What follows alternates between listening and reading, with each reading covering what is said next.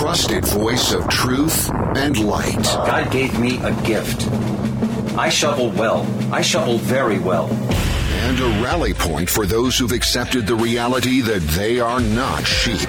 We've got a blind date with destiny. And it looks like she's ordered the lobster. This is the Bryan Hyde Show. Well, hello there, and welcome to the show. All right, I have a confession to make. My voice is hanging on by a thread.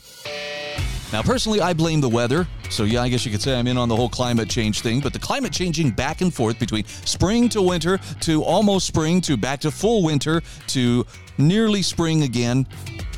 I don't know why, but when this happens, that seems to be the time that I always get some kind of a massive cold, which without fail goes directly to my voice, goes right to my throat.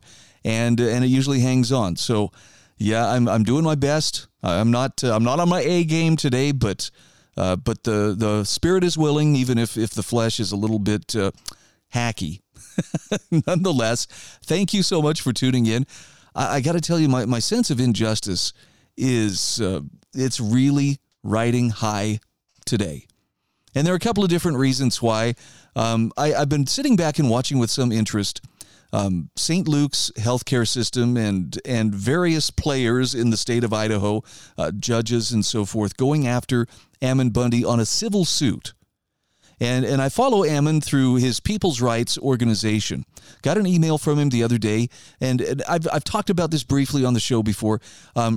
Basically, St. Luke's, which has very, very deep pockets, handed a blank check to its favored law firm and told him, get this man.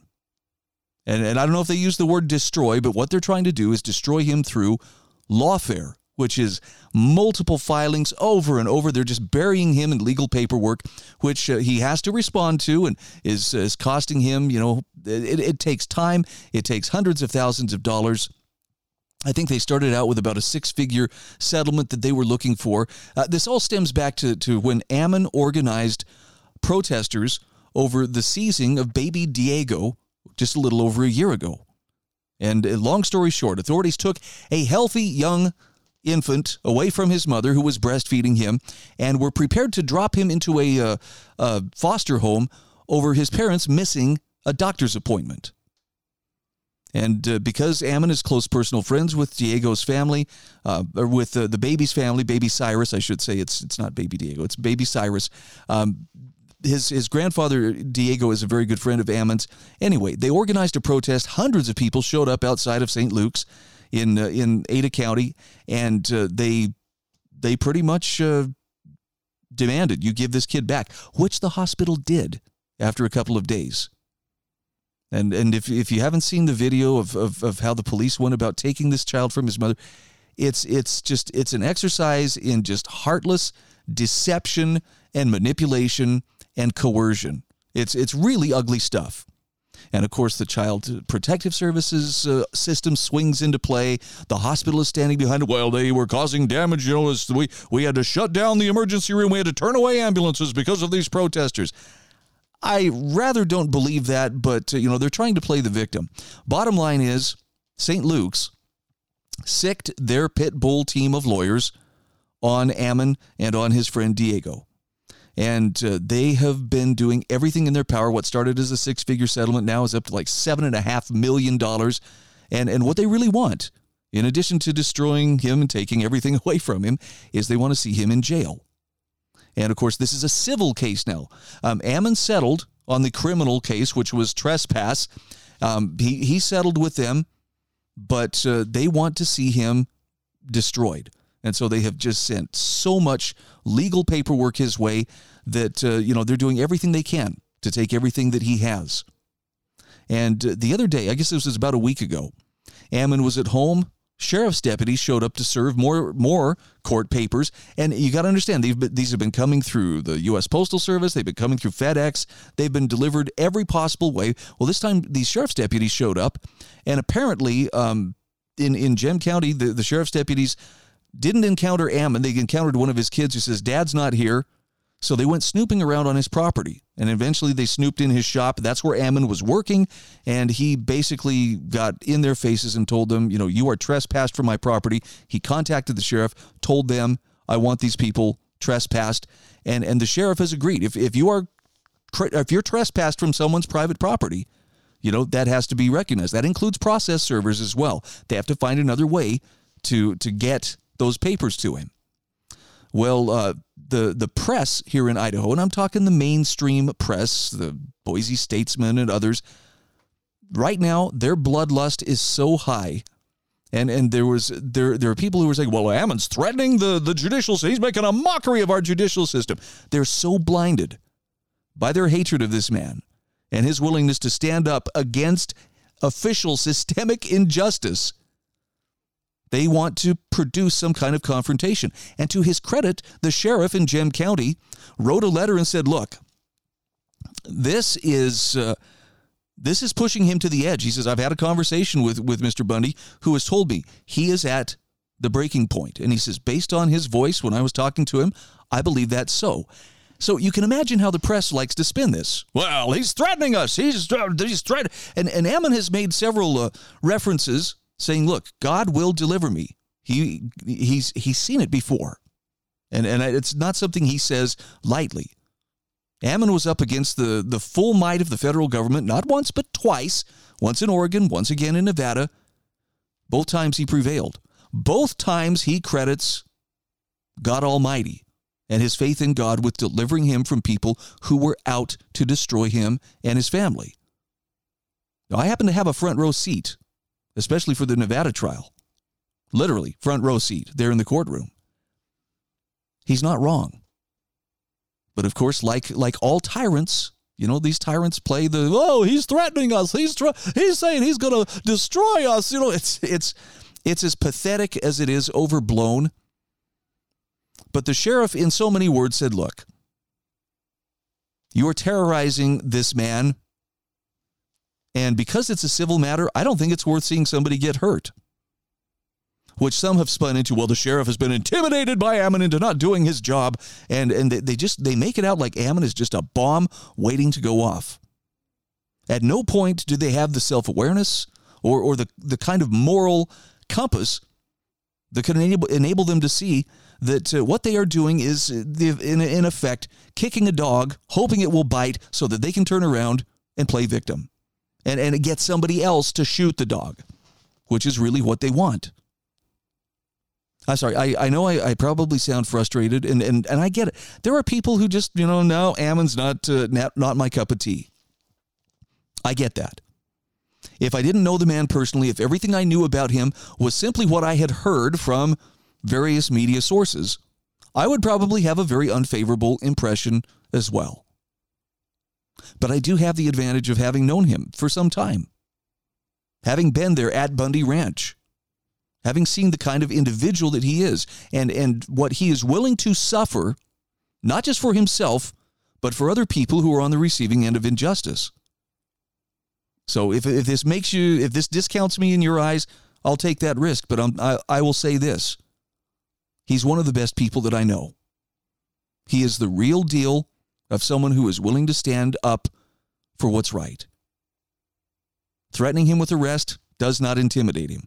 He's been through it many times. He sat in prison for the better part of 2 years waiting for his trial there in Nevada and in Oregon. It's the kind of thing that not very many people would be willing to go through or able to go through without, just surrendering to despair.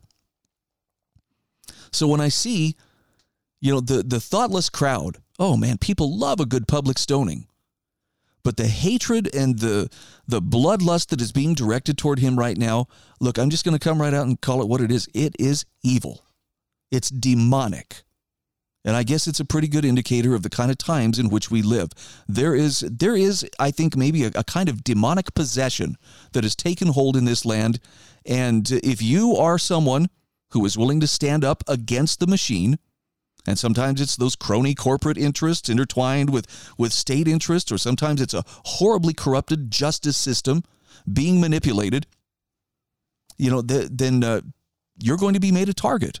And apparently yesterday, a judge there in the state's capital in Ada County issued a civil arrest warrant to bring Ammon into court. I don't know what all that means. All I know is I'm praying for this guy's safety. I'm praying for Ammon's sanity.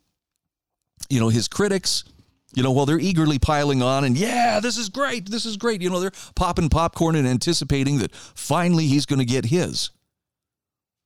And I can't really think of a nice way to say this, but none of them realized they would have to stand on their dear mama's shoulders just to shake Ammon's hand because they don't have the backbone, they don't have the conviction, they don't have the principles to stand for anything. The only thing they can do is tear down. So, I had to get that off my chest. Yes, my sense of injustice is a bit riled, and that's one of the reasons why, but I'm also inviting you, if you are so inclined, keep Ammon Bundy in your prayers. I think he could really use that support and could use that faith.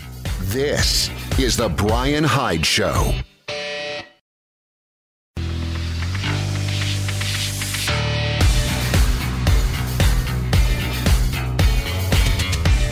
This is the Bryan Hyde Show.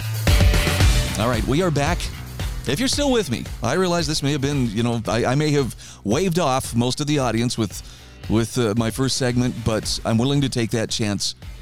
I'm speaking from the heart, and since my sense of injustice is slightly engaged, there's another subject I'd like to swerve into for a few minutes. I know there were a lot of mistakes made over the past 3 years, and maybe I should put that in air quotes, mistakes. Some were mistakes, like, well, we made a call and it was wrong, but you hear very few people say that. So at some point, it stops being a mistake and just becomes willful blindness. One of the most despicable mistakes was the segregation of society into essential and non-essential designations. By the way, a tip of the hat to Ruben for sending me this article from the Brownstone Institute. This is by Jeffrey Tucker, What They Meant by Essential and Non-Essential. He says, in all my thinking about the lockdown years, I've only had time now to think carefully about this strange distinction between essential and non-essential. What did it mean in practice, and where did it come from? The edict to divide the workforce came from a previously unknown agency called the Cybersecurity and Infrastructure Security Agency, or CISA. The edict came down March 18th, 2020, 2 days following the initial lockdown orders from Washington. He says management and workers all over the country had to dig through regulations that came out of the blue to find out if they could go to work. The terms essential and non-essential were not used in the way that one might initially intuit. It sharply demarcated the whole of the commercial world into ways that are inorganic to all of human experience. In the background was a very long history and cultural habit of using terms to identify professions and their interaction with difficult subjects like class. In the Middle Ages, we had lords, serfs, merchants, monks, and thieves. As capitalism dawned, these strict demarcations melted away, and people got access to money despite accidents of birth. Today we speak of white collar, meaning dressed up for a professional setting, even if literal white collars are not common. We speak of the working classes, an odd term that implies others are not working because they're members of the leisure class. Now, this is clearly a holdover from the 19th century habits of the aristocracy. In the 20th century, we invented the term middle class to refer to everyone who is not actually poor. Jeffrey Tucker says the Department of Labor has traditionally deferred to common usage and speaks of professional services, information services, retail, and hospitality, while the tax authorities offer hundreds of professions into which you're supposed to fit yourself. The deployment of the terms essential and non-essential, however, has no precedent in our language. Isn't that something? He says this is because of a view stemming from the democratic ethos and real-world commercial experience that everyone and everything is essential to everything else. Now, he says, when I worked as part of a department store cleaning crew, I became profoundly aware of this. My job was not only to clean restrooms, certainly essential, but also to pick tiny pins and needles from the carpets in the changing rooms. Missing one could end in terrible injury for customers. My job was as essential as the accountants or salespeople. So what exactly did the government in March 2020 mean by non-essential? It meant that things like haircutters, makeup stylists, nail salons, gyms, bars, restaurants, small shops, bowling alleys, movie theaters, and churches. These are all activities that some bureaucrats in Washington, D.C. decided we could do without. After months of no haircuts, however, things started to get desperate as people cut their own hair and called someone to sneak over to the house. In fact, he says, I had a friend who heard through the grapevine that there was a warehouse in New Jersey that had a secret knock for the back door to a barber. He tried it, and he worked. Not one word was spoken. The haircut took 7 minutes, and he paid in cash, which is all the person would accept. He came and went and told no one. I don't know why, but that actually kind of sounds cool to me. I love it. This is what it meant to be a non-essential, or to be non-essential, a person or a service that the society could do without in a pinch. The lockdown order of March 16th, 2020, indoor and outdoor venues where people congregate should be closed, applied to them, but it did not apply to everything and everyone. What was essential? Well, this is where matters got very complicated. Did one want to be essential? Maybe, but it depends on the profession. Truck drivers were essential. Nurses and doctors were essential. People who keep the lights on, the water running, and the buildings in good repair are essential. These are not laptoppers and Zoomers. They actually had to be there. Those professions include what are considered working-class jobs, but not all of them. Bartenders and cooks and waiters were not essential. But also included here was government, of course. Oh, can't do without that. Additionally, this included media, which turned out to be hugely important in the pandemic period. Education was essential, even if it could be conducted online. Finance was essential because, people have to make money in stock markets and banking. All in all, the category of essential excluded the lowest ranks of the social pecking order, garbage collectors and meat processors, and also the highest ranks of society from media professionals to permanent bureaucrats. Jeffrey Tucker says that was an odd pairing, a complete bifurcation between the highest and the lowest. It was the served and the servers, the serfs and the lords, the ruling class and those who would deliver food to their doorsteps. So when the New York Times says we should go medieval on the virus, they meant it. That's exactly what happened. This even applied to surgery and medical services. Elective surgeries, meaning anything on a schedule, including diagnostic checkups, were forbidden, while emergency surgeries were permitted. Why are there no real investigations into how this came to be? Jeffrey Tucker says, think of totalitarian societies like in the Hunger Games, with a District 1 and everyone else. Or perhaps the old Soviet Union, in which party elites dined in luxury and everyone else stood in bread lines. Or perhaps a scene from Oliver in which the owners of the orphanage got fat while the kids in the workhouse lived on gruel until they could escape to live in the underground economy. It appears that the pandemic planners think of society in the same way. When they had the chance to decide what was essential and non-essential, they chose a society massively segregated between the rulers and those who make their lives possible, while everyone else was dispensable. And he says this was not an accident. This is how they see the world and perhaps how they want it to function in the future. And this is not conspiracy theory. This really happened. They did it to us only 3 years ago, and that should tell us something. Jeffrey Tucker says it's contrary to every democratic principle and flies in the face of everything we call civilization, but they did it anyway. And this reality gives us a peek into the mindset that's deeply troubling and should truly alarm us. He says, as far as I know, none of the authors of this policy have been dragged before Congress to testify. They have never given testimony in court. A search of the New York Times turns up no news that this tiny agency, only created in 2018, blew apart the whole of the organic class markers that have charted our progress for the last 1,000 years. It was a shocking and brutal action, yet merits no comment at all from the ruling regime in government, media, and otherwise. So now that we know for sure who and what our rulers consider essential and non-essential, what are we going to do about it? Should someone be called to account for this? Or will we continue to allow our overlords to gradually make the reality of life under lockdowns our permanent condition? Well, he comes right out and says it. I don't disagree with his analysis on this. Look, as far as I know, the apparatus, the structure is still in place, that the next time there's a big scare, whether it's, some type of avian flu or something else, it could be implemented again. So that kind of puts the responsibility back on you and me. And that can be a little bit awkward. I don't know about you. I can't speak for you or what your threshold of comfort is. But I know that I have drawn a hard line in the sand. I've described it before as it started out as a line in the sand. It's a trench now. I will not participate in the lie. I won't pretend that I'm not essential. I'm not going to put on the mask. Actually, I'll take it back. I would put on a mask if I felt like I had symptoms and absolutely had to be somewhere, but if I really was sick, I wouldn't be going out in public and risking sharing it with others.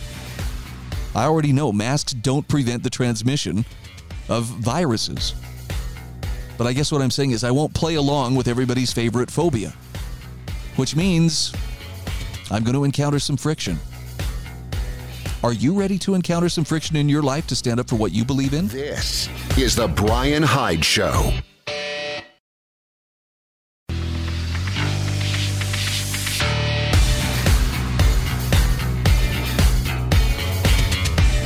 This is the Bryan Hyde Show. Hey, welcome back to the show. Just a quick shout out here to the great sponsors who make this program possible. They include MonticelloCollege.org, also LifesavingFood.com, Borelli.com, great place to go, a great website if you're into the shooting sports. Also TMCP Nation, the Modern Conservative Podcast Nation. That's my friend John Harvey's amazing store in which he sells some really remarkable freedom-oriented merchandise. Hats, T-shirts, and the like. And he's got some special bonuses for my listeners. If you decide to go there and make a purchase, please use the coupon code HYDE, Hyde.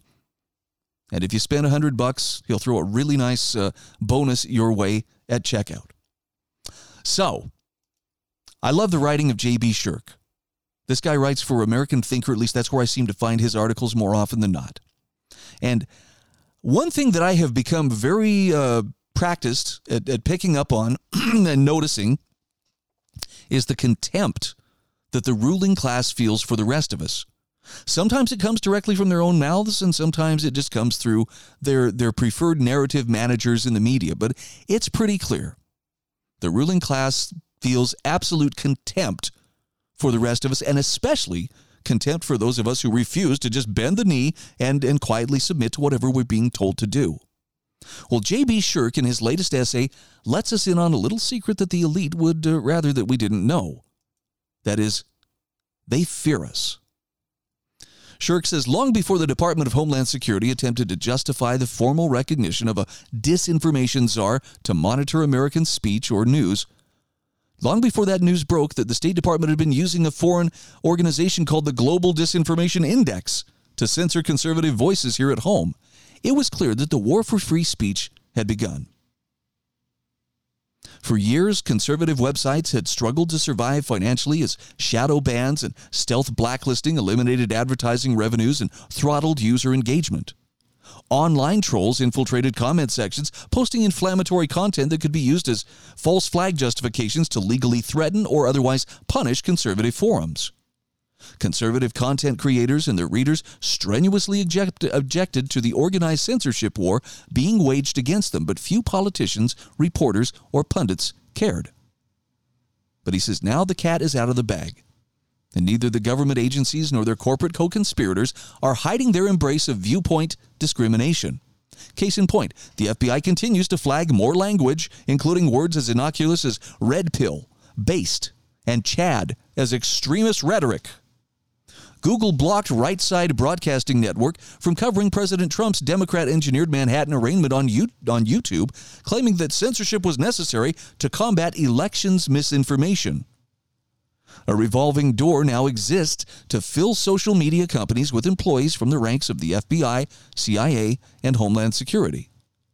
By the way, he has links to each one of these, so this is not just stuff he's pulling out of thin air. Meanwhile, Klaus Schwab's World Economic Forum has announced hiring of millions of information warriors, that's their word, tasked with the mission to seize control of the internet and serve as digital first responders combating misinformation. Like how they use those warlike terms to describe what they're doing? Already in France, one woman faces a $13,000 fine for calling King Macron filth on Facebook. Didn't a guy just go to prison for posting Hillary Clinton memes here in the U.S.? I believe that just happened. J.B. Shirk says, as the American Uniparty's collaboration with Schwab's Marxist globalists continues to grow, expect these serious violations of the First Amendment's protections for free speech to proliferate.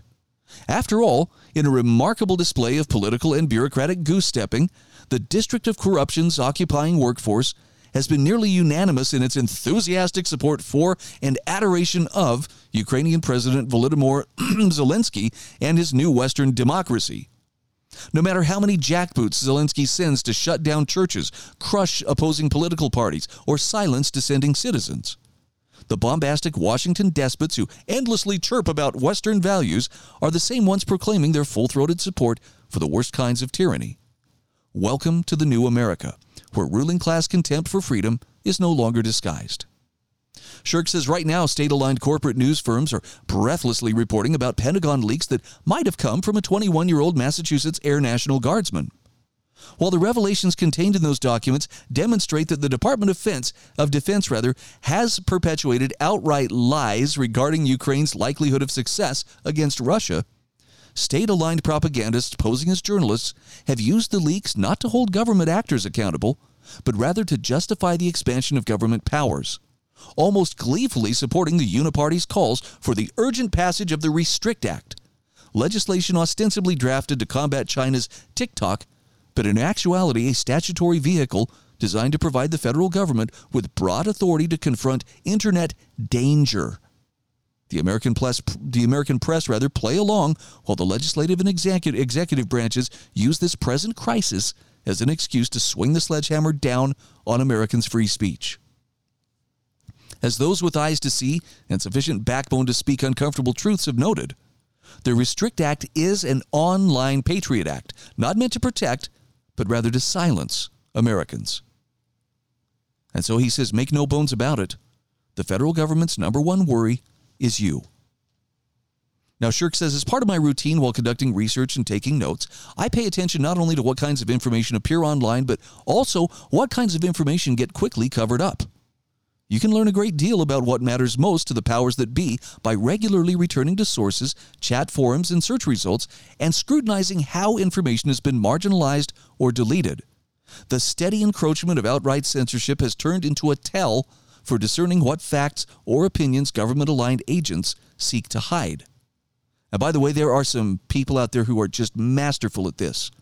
Some will call it weaponized autism, no offense to the autistic, but I'm grateful such people exist. And I think they're actually doing the rest of us a great service.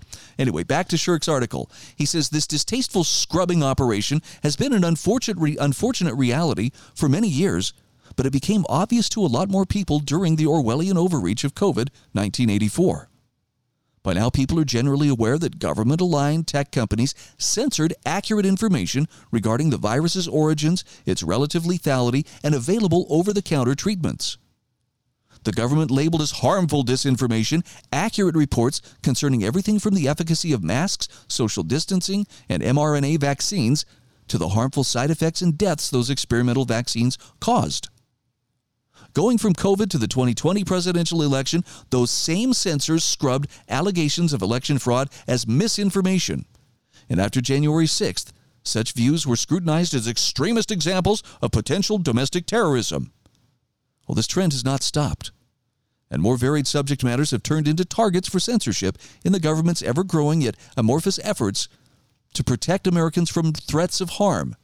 He says it's all atrocious. Particularly revealing of the government's insidious determination to protect its absolute power over what may be considered true by controlling what speech Americans may see or hear is the regular disappearance of political memes and other humorous content from chat rooms and search results. In one example that I've kept an eye on, the following anonymous message never lasts long. They fear you. They fear you being awake. They fear you waking up others. They fear you being armed. They fear you speaking up. They fear you speaking out. They fear you standing up. They fear you resisting. They fear you rebelling. They fear you revolting. They fear you not complying. They fear you banding together. They fear you standing together. They fear you coordinating. They fear you learning you are the majority. They fear you realizing your power. They fear you using your power. They fear you. Now, this message shows up in online communities written in a way reminiscent of Red Dawn's teenage insurgents scrolling Wolverines on graffitied walls in occupied America. Invariably, it quickly disappears. If the government and its big tech co-conspirators are responsible for the censorship, then their actions prove the truth of the message. They fear you so much that they are afraid for you to read that they do. Think about that fact. J.B. Shirk says it puts things in glaring perspective, does it not? Joe Biden threatens nuclear strikes on Americans who accurately understand the Second Amendment as a bulwark against government tyranny. The political uniparty and permanent deep state are obsessed with labeling political dissent as disinformation and publishing Americans for their beliefs. At the end of the day, though, all their huffing and puffing reveals one unassailable truth: they fear you. He has a quote here from Bertrand Russell in a book titled Why Men Fight. It says, men fear thought as they fear nothing else on earth. More than ruin, more than even death, thought is subversive and revolutionary, destructive and terrible. Thought is merciless to privilege, established institutions, and comfortable habits. Thought is anarchic and lawless, indifferent to authority, careless of the well-tried wisdom of the ages. Thought looks into the pit of hell and is not afraid. Thought is great and swift and free, the light of the world and the chief glory of man.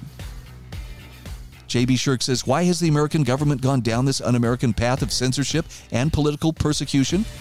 Because men fear thought. Because thought is revolutionary. Because thought is unafraid. Because thought is great and free. Your capacity to think and speak freely gives you more power than any government. So he says, use that power and have no fear. And remember, they are afraid. This is the Bryan Hyde Show.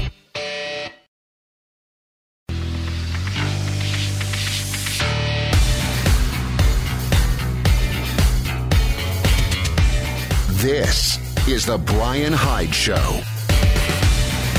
All right, we have made it to the final segment of today's show. I mean my voice, not the mouse in my pocket. Nonetheless, thank you again for joining me today.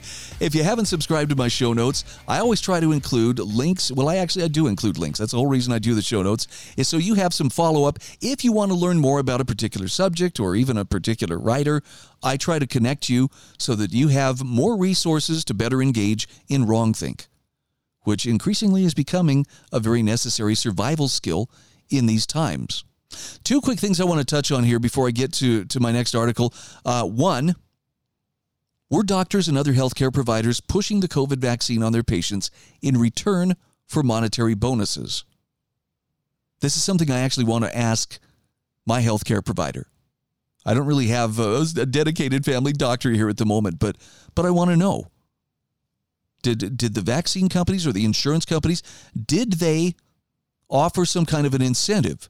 I'm looking at, this is from Anthem Medical, which I guess provides Blue Cross and Blue Shield Medicaid for Kentucky.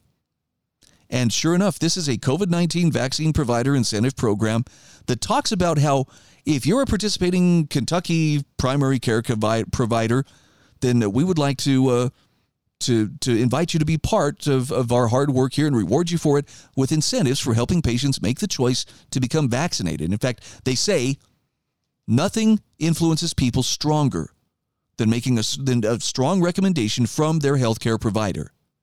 But if they do agree, and this is like for 2021, so they say the results will be calculated for 2 time periods. We'll make your first incentive payment September 1st of 2021, final incentive payment December 31st of 2021.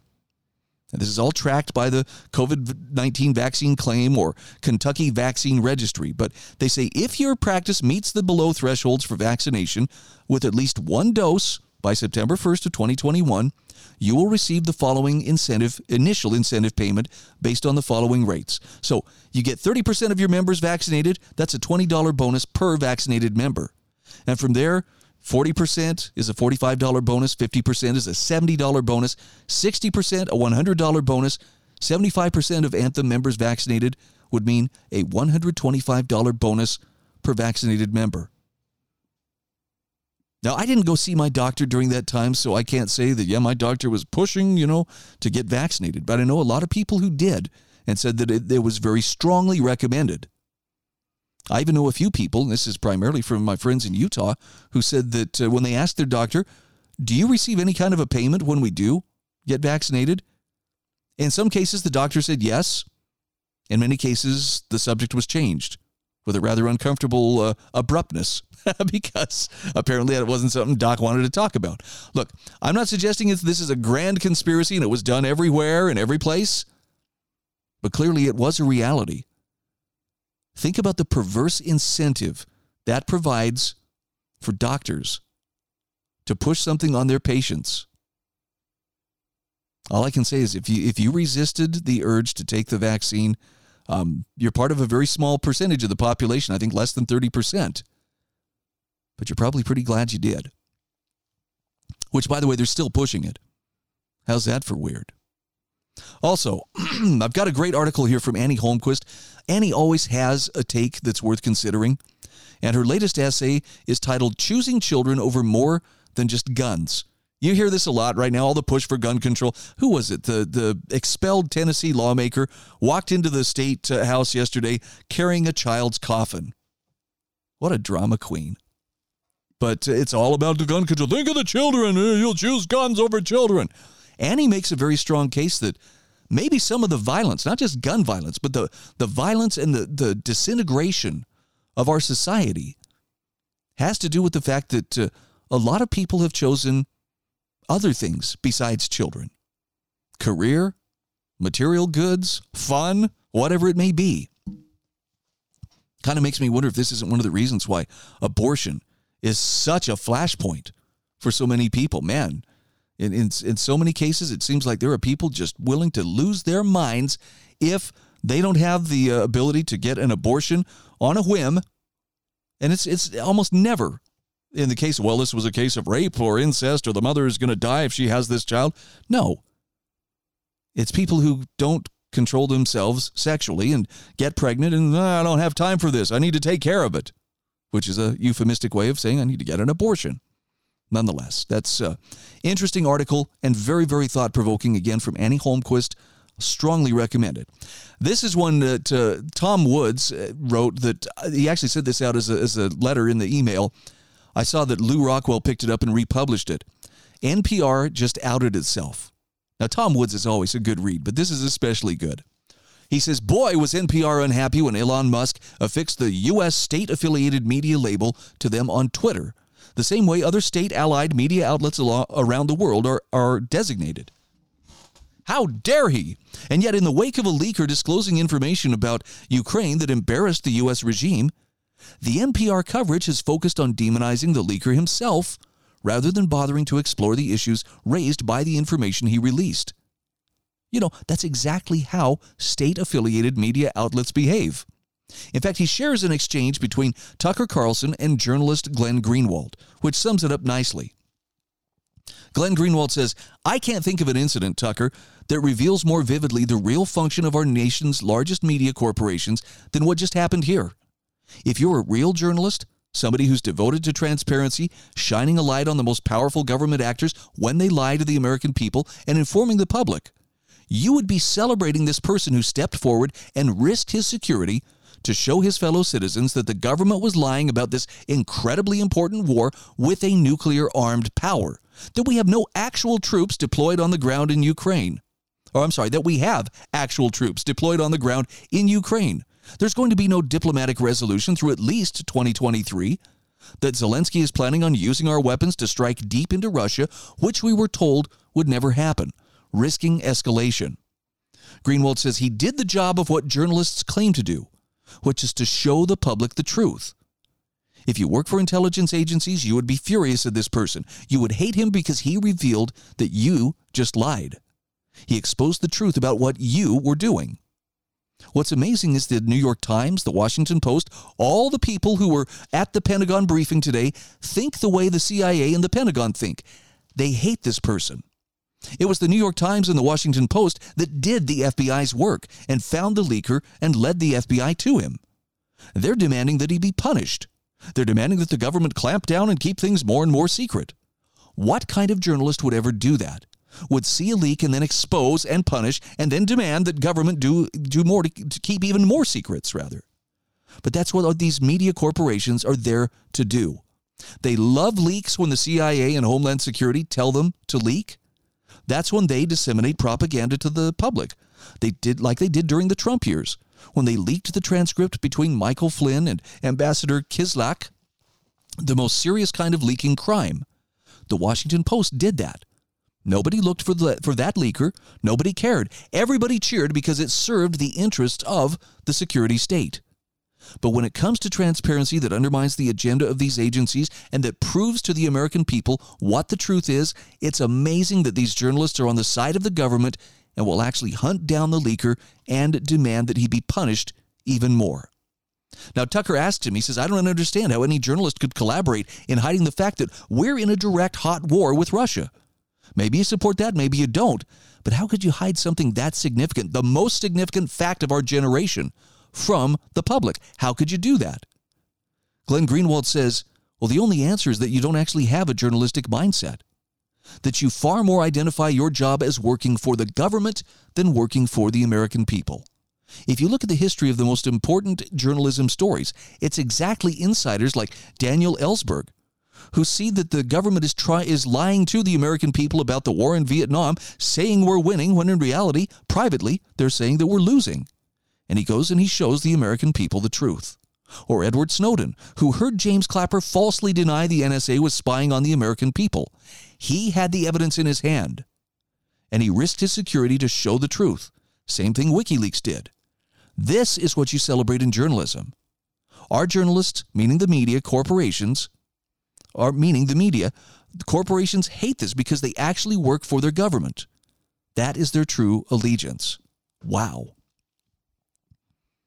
This is one of the reasons why I consider Glenn Greenwald to be one of the most credible sources out there. And that doesn't mean, well, he's infallible. Anything he writes, it's, absolutely positively true. But he actually at least tries to be objective. He tries for transparency. And sometimes I bet you that transparency is not comfortable. It's inconvenient for him. But people who are willing to speak the truth, even when it's inconvenient to, their putative side, I think are people that can generally be trusted. That sure doesn't sound like our media today. Sure doesn't sound like our national security state, and it certainly doesn't sound like the people in power. Choose your sources wisely. This is the Bryan Hyde Show.